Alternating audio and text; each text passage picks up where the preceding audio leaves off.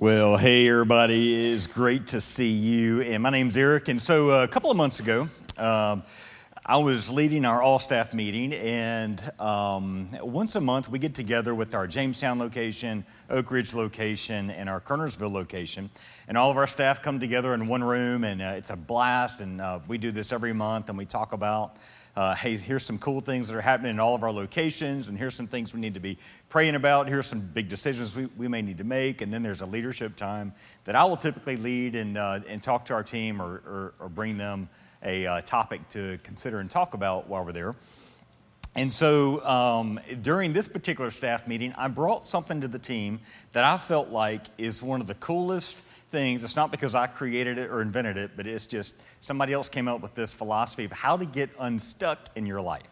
Like when you feel like you're stuck and you're trying to get unstuck, like what's a great tool to use? So I just got the sense that some of our staff were stuck in some places that they needed some help with. And so I shared this with our whole team. And then Jonathan came to me afterwards and said, hey, Eric, I'd love for you to share that with our whole church one day as we talk about getting unstuck. So here we are. So if you're 18 years old and you're trying to figure out what you're going to do with your life, this is going to be helpful. If you're 25 years old and you're still trying to figure out what you're going to do with your life, this will be helpful. If you're 55 years old and you're still trying to figure out what you're going to do with your life, this is going to be helpful. You can use this for a fitness plan. You could use this for a school plan. You could use this for a dating plan. You could use this for a marriage plan. You could use this for a business plan. If you want to meet with your team members and your employees, and you're trying to help them grow and change and reach their potential, things like that, you can use it for that. You can use this if you want to negotiate with Iran or a 5-year-old. It will work in pretty much any context that you can imagine. So, getting unstuck requires two things in our life. Getting unstuck requires the right plan and the right perspective. And I think one of the things that makes me laugh about this whole plan is the fact that I've been stuck so many times in my own life. So I feel like I can speak with some authority on this just due to my own dumb decisions at times.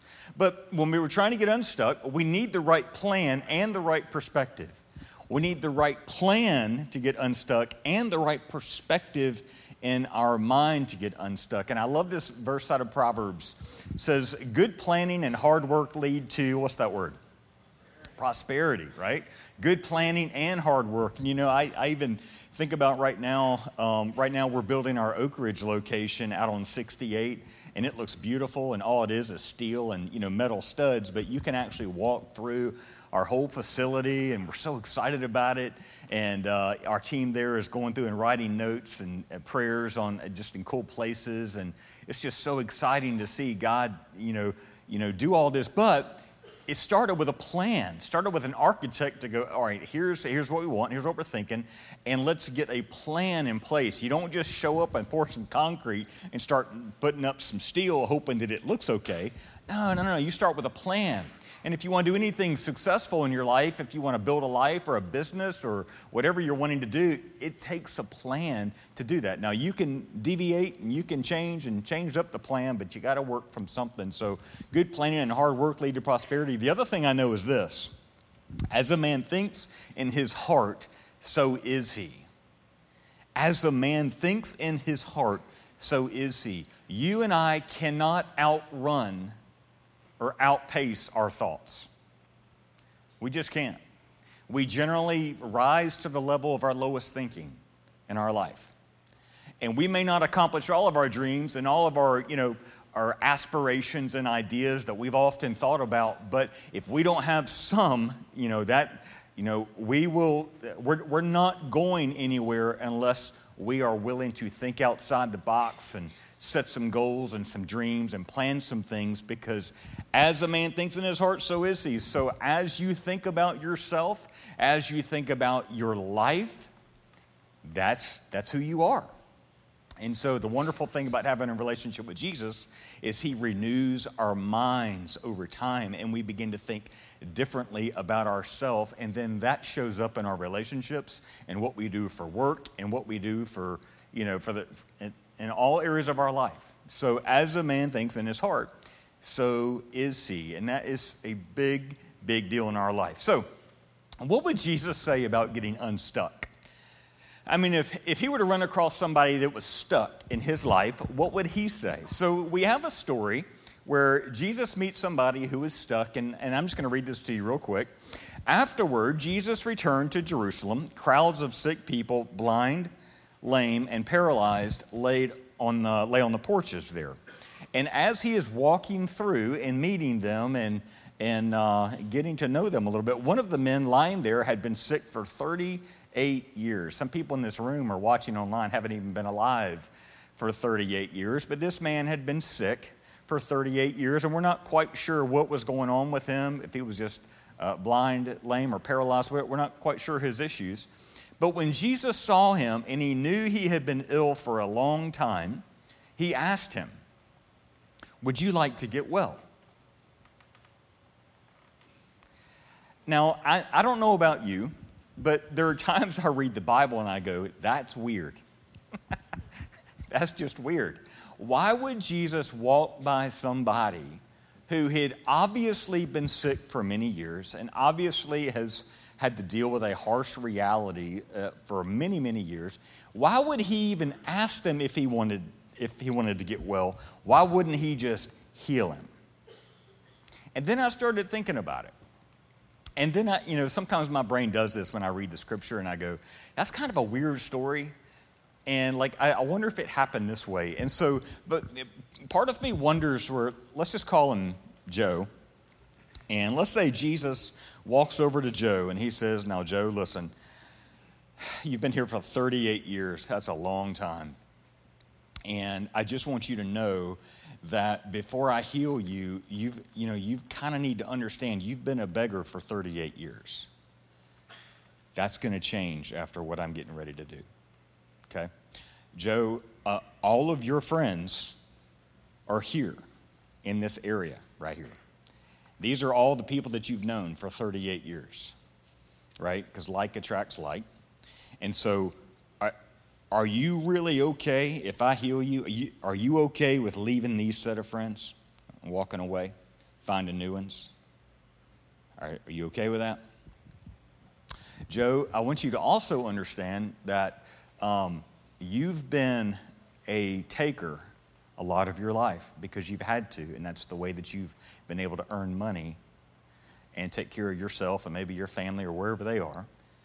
But you also understand, after I heal you, you will now be a giver. And the expectation will be for now you to give and serve and you to help other people. So I'm going to ask you this question one more time. You're going to have to walk away from what you've done for 38 years. And for some of us, that would be scary. This is all I know. All I know is the triad, right? For some of us, that's a big deal. And I think Jesus is saying, now, before I heal you, you've got to understand you're walking away from a lot of things that you know and that you're comfortable with. Can you understand why he said, do you want to get well? Let's go to the next thing. He says, "For I can't, sir." The sick man said, "For I have no one to put me into the pool when the water bubbles up, and someone else always gets there ahead of me." And here's what I notice about me, and here's what I think is true about you and my friends watching online, is that when God asks us to step into something we've never done, that we've never done before, and it's new, and it's exciting, but we're not sure, here's what I know, here's what I think. And I'm just guessing that you probably think this too. I can't. I don't have this. I don't have that. And somebody else always seems to get it in front of me. Have you ever felt that way before in your life of, I can't, negative. I have no one to, I'm a victim, and someone else always, and it's blame. Negative, victim, blame. Negative, victim, blame. And a lot of our narrative that we tell ourselves when it comes to God inviting us to the precipice of doing something really powerful in our life, our narrative is negative, victim, blame. I can't, I don't have, and somebody else always gets theirs. And can you understand why poverty thinking is a real thing? My wife and I went to Thailand a few years ago. And, well, no, actually it was last year. And we were just kind of introduced to poverty in a situation that I'd never seen before. And so they flew us into Chiang Mai, which is in northern Thailand, and then they drove us 2 hours outside the city every day into the worst of the worst places that you could imagine going. I knew it was bad when they told us, you need to take some motion sickness medication every time we get in the van. I'm like, oh, wow, we're in for a treat and in for a ride. But we got out to these places where we witnessed just the kind of poverty that you just have never seen, right? And I remember sitting in the hotel ballroom that 20 of us were there. We were with Compassion International on a vision trip. And I remember the director of the trip saying to us, y'all, this isn't necessarily a economic and financial issue going on here in Thailand. Poverty is a mindset. Poverty is a mindset. And if you don't change the mindset for people and give them hope, they don't know how to get out of the mindset. They don't know how to change the mindset. And it made me think about how many of us are walking around with a poverty mindset of, I can't, I've got no one, and somebody else always. I can't, I've got no one, and somebody else always. And those kinds of thoughts keep us stuck. To full respect of what this gentleman had going on in his life, but I can't, I have no one, and somebody else always is the mental roller coaster that keeps us stuck, and we keep doing the same loops over and over and over. And notice what Jesus did. He said, Jesus told him, stand up, pick up your mat, and walk. And instantly the man was healed, and he rolled up his sleeping mat, and he began walking. Jesus asked him to do something that he had not done in a long, long time, and he didn't think he could do, and without his power, right? So when it comes to getting unstuck, we've got to entertain some new thoughts. We've got to entertain some new actions. We've got to entertain some things of, God, what is it that you want me to do in this situation? And when we also talk about getting unstuck, we make two mistakes, I think, and I think I make these mistakes, and probably you make them too, is number one, we put it all on God. God, if you want me to get unstuck, you'll make it happen. Lord, if you want me to get out of this situation, you'll make it happen. If you want me to stop doing this, you'll make it happen. If you want to give me that, you'll make it happen. If you want me to get out of this situation, you'll make it happen. It's all on you, God. So whenever you're ready, I'm waiting. And I don't think that's the most wise choice that we should do. The other mistake we make is we put it all on us. Well, I'm going to pull myself up by my bootstraps. I'm going to do this myself. I'm a self-made person. Some of you in this room are self-made people. You are extraordinarily gifted because you rolled your sleeves up and you went to work. And you have accomplished some amazing things because not really anybody gave you anything much in your life. And you rolled your sleeves up, went to work, and you've got a lot of cool things to show for your effort. And while that's awesome, and I think in some cases we can all identify with that, when you really want to get stuck, unstuck, the real solution is that we need God's help in our effort. We need God's help in our effort. There are things that we are so stuck to in our life that without God's help, we can't break free. And without our effort in trying to do some new things that we've never done before, we won't break free. So I just want to challenge you with this. I want to share with you this model. And again, this model is something you can use in your relationships. If you're dating, you can use this in your marriage. You can use this in your business. You can use this with your children. You can use this by yourself. If you feel yourself getting stressed out about a situation and you know you've got a hard conversation coming, you can just sit there and just write through this, and it'll organize your thoughts, and it'll help you get to a place where you're like, okay, now I feel like I know what to do. Okay, so let's start with the first letter. The first letter of the process is the letter G, and G stands for goal. If you want to get unstuck, you need a goal in your life. Maybe it's an achievement. Maybe it's a marriage that you're excited about. Maybe it's a society issue that you're wanting to fix. Maybe it's a behavior change. Maybe it's, eating better or a fitness plan or, whatever the case may be. But do you have a goal in your life? And sometimes when we tell people to get a goal, we tell them, follow your passion. Follow your passion. And what's interesting about passion is we equate passion with fulfillment and excitement, and we're happy, and that's what we think passion is. That's not what it means to follow your passion. The Latin meaning of the root word of passion means to suffer or endure. So when you think about what your goals should be in life, really the better question is, what are you willing to suffer for? Eric, I don't want to suffer. It's not. What are you willing to work so hard for? You're going to put in the time. You're going to come in early. You're going to stay late. You're going to pour your heart into it. That's passion, not it makes me feel good. That's a byproduct of all that. So think about, in terms of the way that God has wired you up, what are you willing to suffer for? Here's what I also learned this week. Of the 327 Americans that live in our country, only 3% have a written down goal.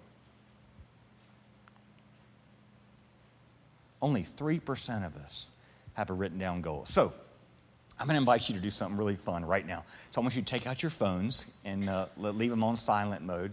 But take them out if you want to play my game. If not, you can play later. But if your phone's in your hand, like mine seems to always be, because I have ADD, I think, pull your phone out and go into your Notes app. Okay? So go into your Notes app, and I want you to write down one goal. It can be, it can be a relationship goal. It can be a school goal. It can be, I want to clean the backyard goal. It can be whatever you want it to be. It can be a spiritual goal. Like, I want to read the book of James in the New Testament, blah, blah, blah. Whatever you want it to be. But just write a goal. I want to spend more time with my kids, my spouse, whatever. Write your goal. And now I want to welcome you to the 3% of Americans that have written down goals. And what's really sad for a lot of us is only 1% ever go back and look at their goals and check them off and make sure they're still on track.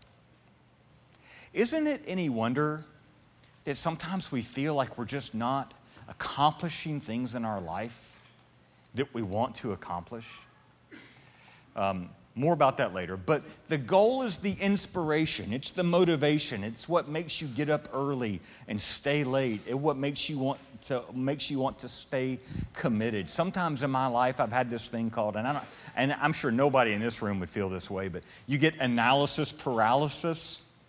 It's like, well, I don't want to choose the wrong goal, so I'm not going to choose a goal in my life, right? I don't want to choose a goal because what if it's the wrong goal, right? And a friend told me a long time ago, as I was coming up in ministry and really trying to develop my own leadership skills and all that kind of stuff, he said, Eric, God can take a ship that's already moving in the water, and he can kind of turn it and direct it, and he can just kind of do his thing in getting that ship to where it needs to be. But if the ship stays in the harbor until the seas are safe, it's not going anywhere. So I want to challenge you, don't be afraid of the wrong goal.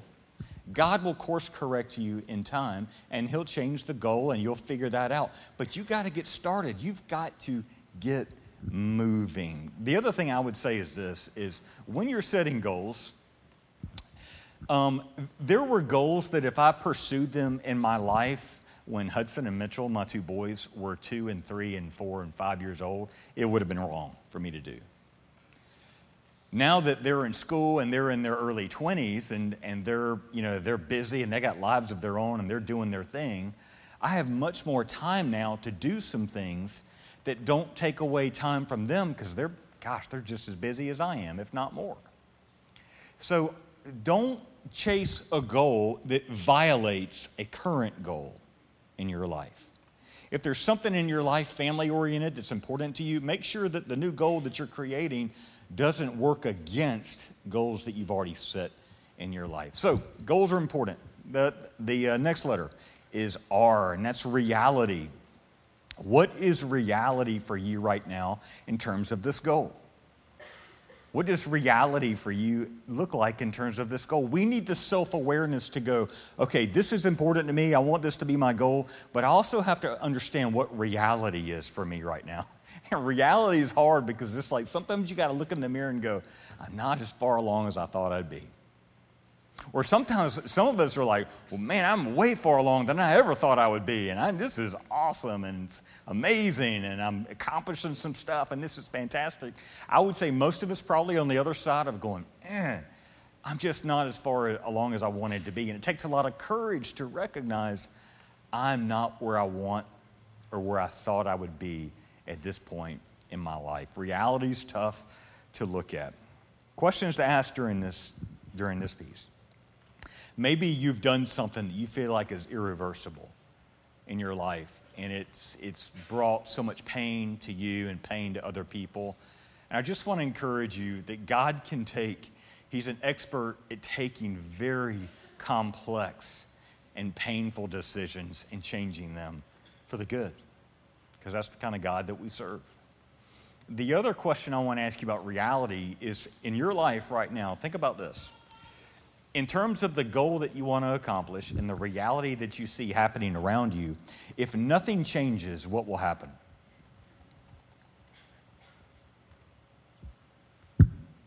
If nothing changes in your life, what will happen? Like, play the movie out. Like, when you think about a relationship, and it could be not the healthiest relationship, and you're staying in it because you feel like, well, I don't see any better options, or, whatever. Play the reality movie out and go, okay, if nothing ever changes, can I live with this? Can I go to sleep at night and be okay with this? For a lot of us, we're making quick decisions and we're not thinking about the future. We don't see how our decision right now is tied to our future. And if you're 20 years old in the room, something I want you to think about is, I'm talking to your 30-year-old self. Be the kind of person that your 30-year-old self will thank you for, right? So think about your reality and think about some of the things that, okay, this is real. This is what I'm feeling right now. This is what I'm thinking right now. And if I want this to change, I need to make some changes. Are the results you're getting right now, can you live with them? Or were you hoping for something a little better? That's reality. O. So here is where we go to the O. This is options. And so options is the stage where you go, all right, here's my goal. Here's what I'm wanting to accomplish, right? And here's reality. I'm not as far along as I thought I was. So here are some options, and here's what I'm going to do. And option stage, I want you to think about this. Options is, what if my life could look like this? What if I could do that? What if I made that decision? What if I hired that person? What if I was in this relationship? What if I worked for that particular company? What if God could do this in my life? What if? And we just brainstorm, and we're not editing ideas yet. We're just brainstorming. And then the editing will come later, but the option stage is, man, what would this look like? Kind of get outside of yourself and look at some options and things that could help. For me, where this lands for me is when I'm struggling with a leadership decision that I'm trying to make here at the Summit or in another life that I have, I ask this question: what would a great leader do? Get me out of the emotional connections and all the little frivolous little things that relate this decision to me and would make me want to make a decision based on some personal preferences that I may have. I don't want to do that. What's best for the organization? What would a great leader do in this situation? And when I ask that question, for me, it takes me out of my personal opinions, and it causes me to think in such a way on a higher level to go, man, if a great husband was in this relationship, he'd do this. If a great wife was in this relationship, she would respond this way. If a great son were to be in that situation, this is what he would do. If a great daughter were in this situation, this is how she would talk to her parent. If a great student would respond this way. A great boss would do this. A great supervisor would think about this. A great leader would do this. A responsible staff member would do this. Right? So those are options that help you think about, okay, how are all the ways that we could solve this problem? You list your options and you go, hey, all right, if I want to lose weight, hey, the South Beach diet, I could try that, or I could try the keto diet, I could try that, or I could try the Whole 30. I'm waiting for somebody to come up with the carb diet. You know what I'm saying? Would somebody please, for the love of God, come up with a carb diet? Put a donut on the front of the book. I'll buy it. That's the kind of eating plan I'm up for. But you want to start with your goal, your reality, your options. And when you list your options, you go, I want to try this plan or this plan or this plan. And then you rank them. You go, all right, based upon who I am, based upon what I know about me, and based upon the options that I see. You can do this with your kids. All right, do we want to send them far away to college? Do we want them to, go to something local? Do we want to, all right, what are some options? Well, we rank them. And then at the end, after you list all your options, you go, option number 1 is we feel like this is the best option. And then option 1 doesn't work out, you go to number 2. We feel like option number 2 is the best option. And then you end up in the very last piece, and that's W. And then you ask yourself the question, what will I do and when? What will I do and when? And this is the action part. And you and I love action. And here's why I know this. When you open up your Insta account or your Facebook account or your, whatever you're on, and within 2 seconds, you don't see a dog rescuing people out of a river or something, like you scroll. Like you're like, I want to see something happening now or I'm bored. And that's just the way that we are, right? It's a sad state, but that's just the way that our brains are changing because of social media and technology, right? This is the action piece. This is, you go, okay, of the options that I've talked about, options that I want to use, here's what I'm going to do and when. And you write it down, and congratulations, you're all part of the 3% in America. You write it down, and then you say, but I'm going to do it by February the 10th. Here's what I'm going to do, and I'm going to do it by February the 10th, or whatever date that you feel like works for you. But there has to be here's what I'm going to do, here's the action I'm going to take, and here's the date that it needs to happen by. And this helps us so much. Have you ever had that feeling where you got in your car one morning to go to work, and you ended up at work, and you had no idea how you got there? Have you ever felt that? It's like, how did I get here? I feel sorry for all those people that I did not even see on the road, right? And that's because I've heard it said 70% of our life is spent out of our unconscious brain. And very, very few of our actions require really conscious thought. And when you begin making change in your life, when you begin making decisions about your life, you are doing something called neuroplasticity. And neuroplasticity is when your brain is forming new neurotransmitters. When you are, you know what? I'm gonna eat a different breakfast starting this week. Your brain consciously has to go, okay, I'm making eggs instead of cereal.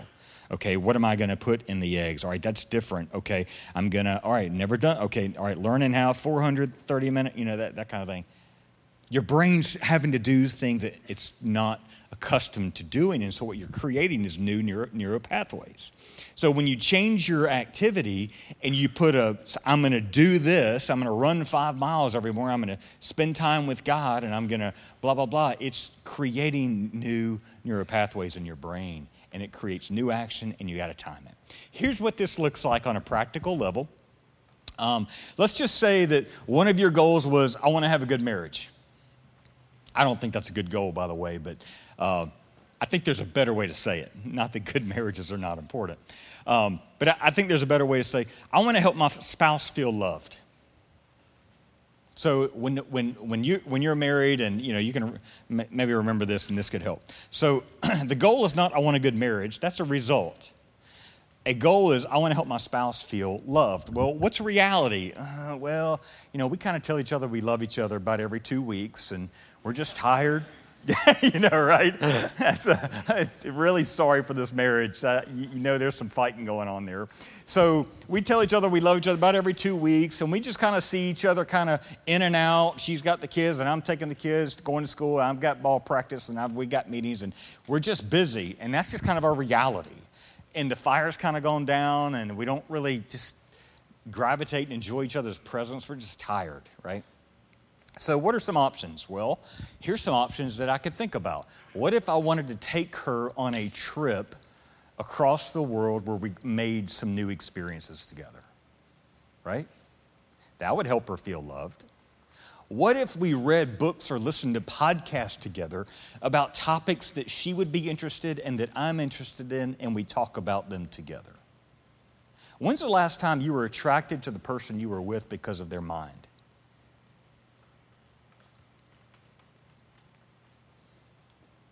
So we could do things together. That's just one thing. Hey, I could hold her hand, right? Show her affection. I could take her shopping. I'm getting some laughter on that one. I could take her shopping. It might be a cold day somewhere for that to happen in some of our homes, but I could take her shopping, right? My love language for Krisha is gifts. Like, I order her stuff all the time from some of her favorite stores. Amazon knows us very well. And she loves, because I love to, give her. All right, guys, what if while she was out, you cleaned the whole house, didn't tell her?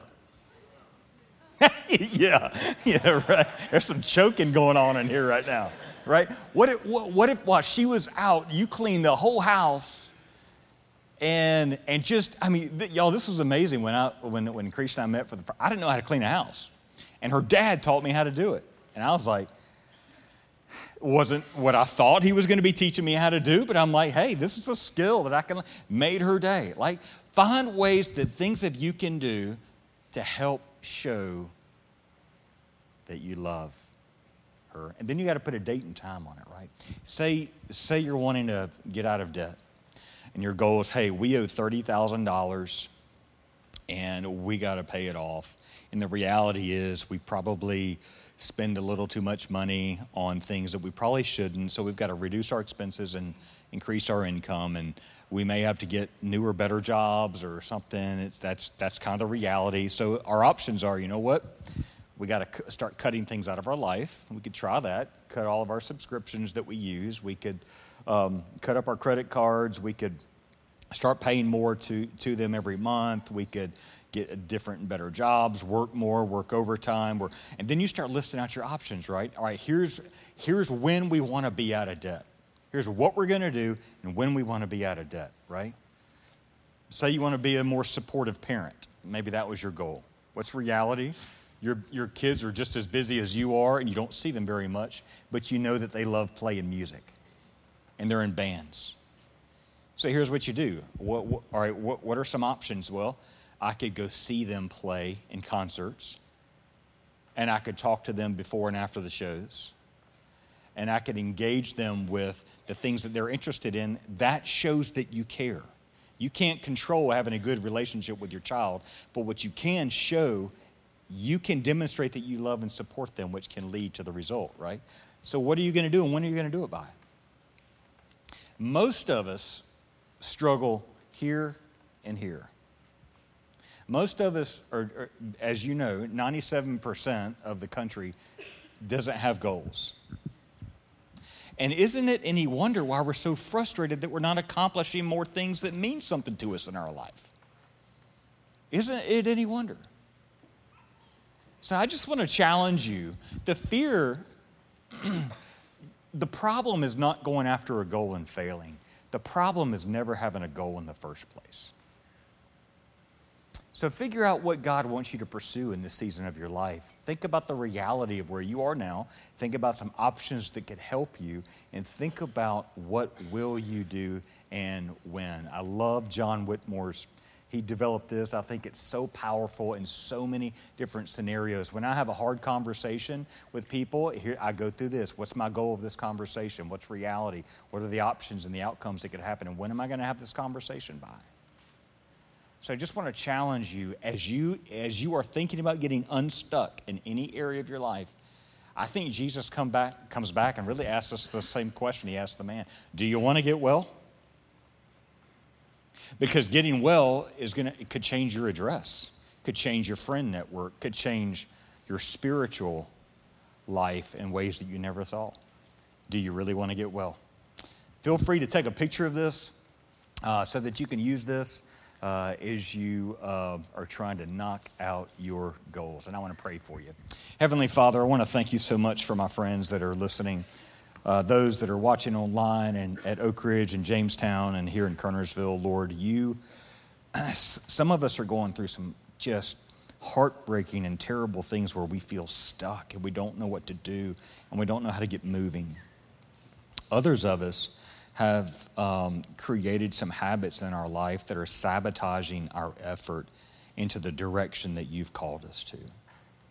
I pray for us, Lord, that you would help us to write goals that matter, to have the courage to face reality, to strategically think through powerful options that could help, and write down when and how and what action we're going to take to start getting ourselves unstuck and living in such a way that you've called us to. In Jesus' name we pray. Amen.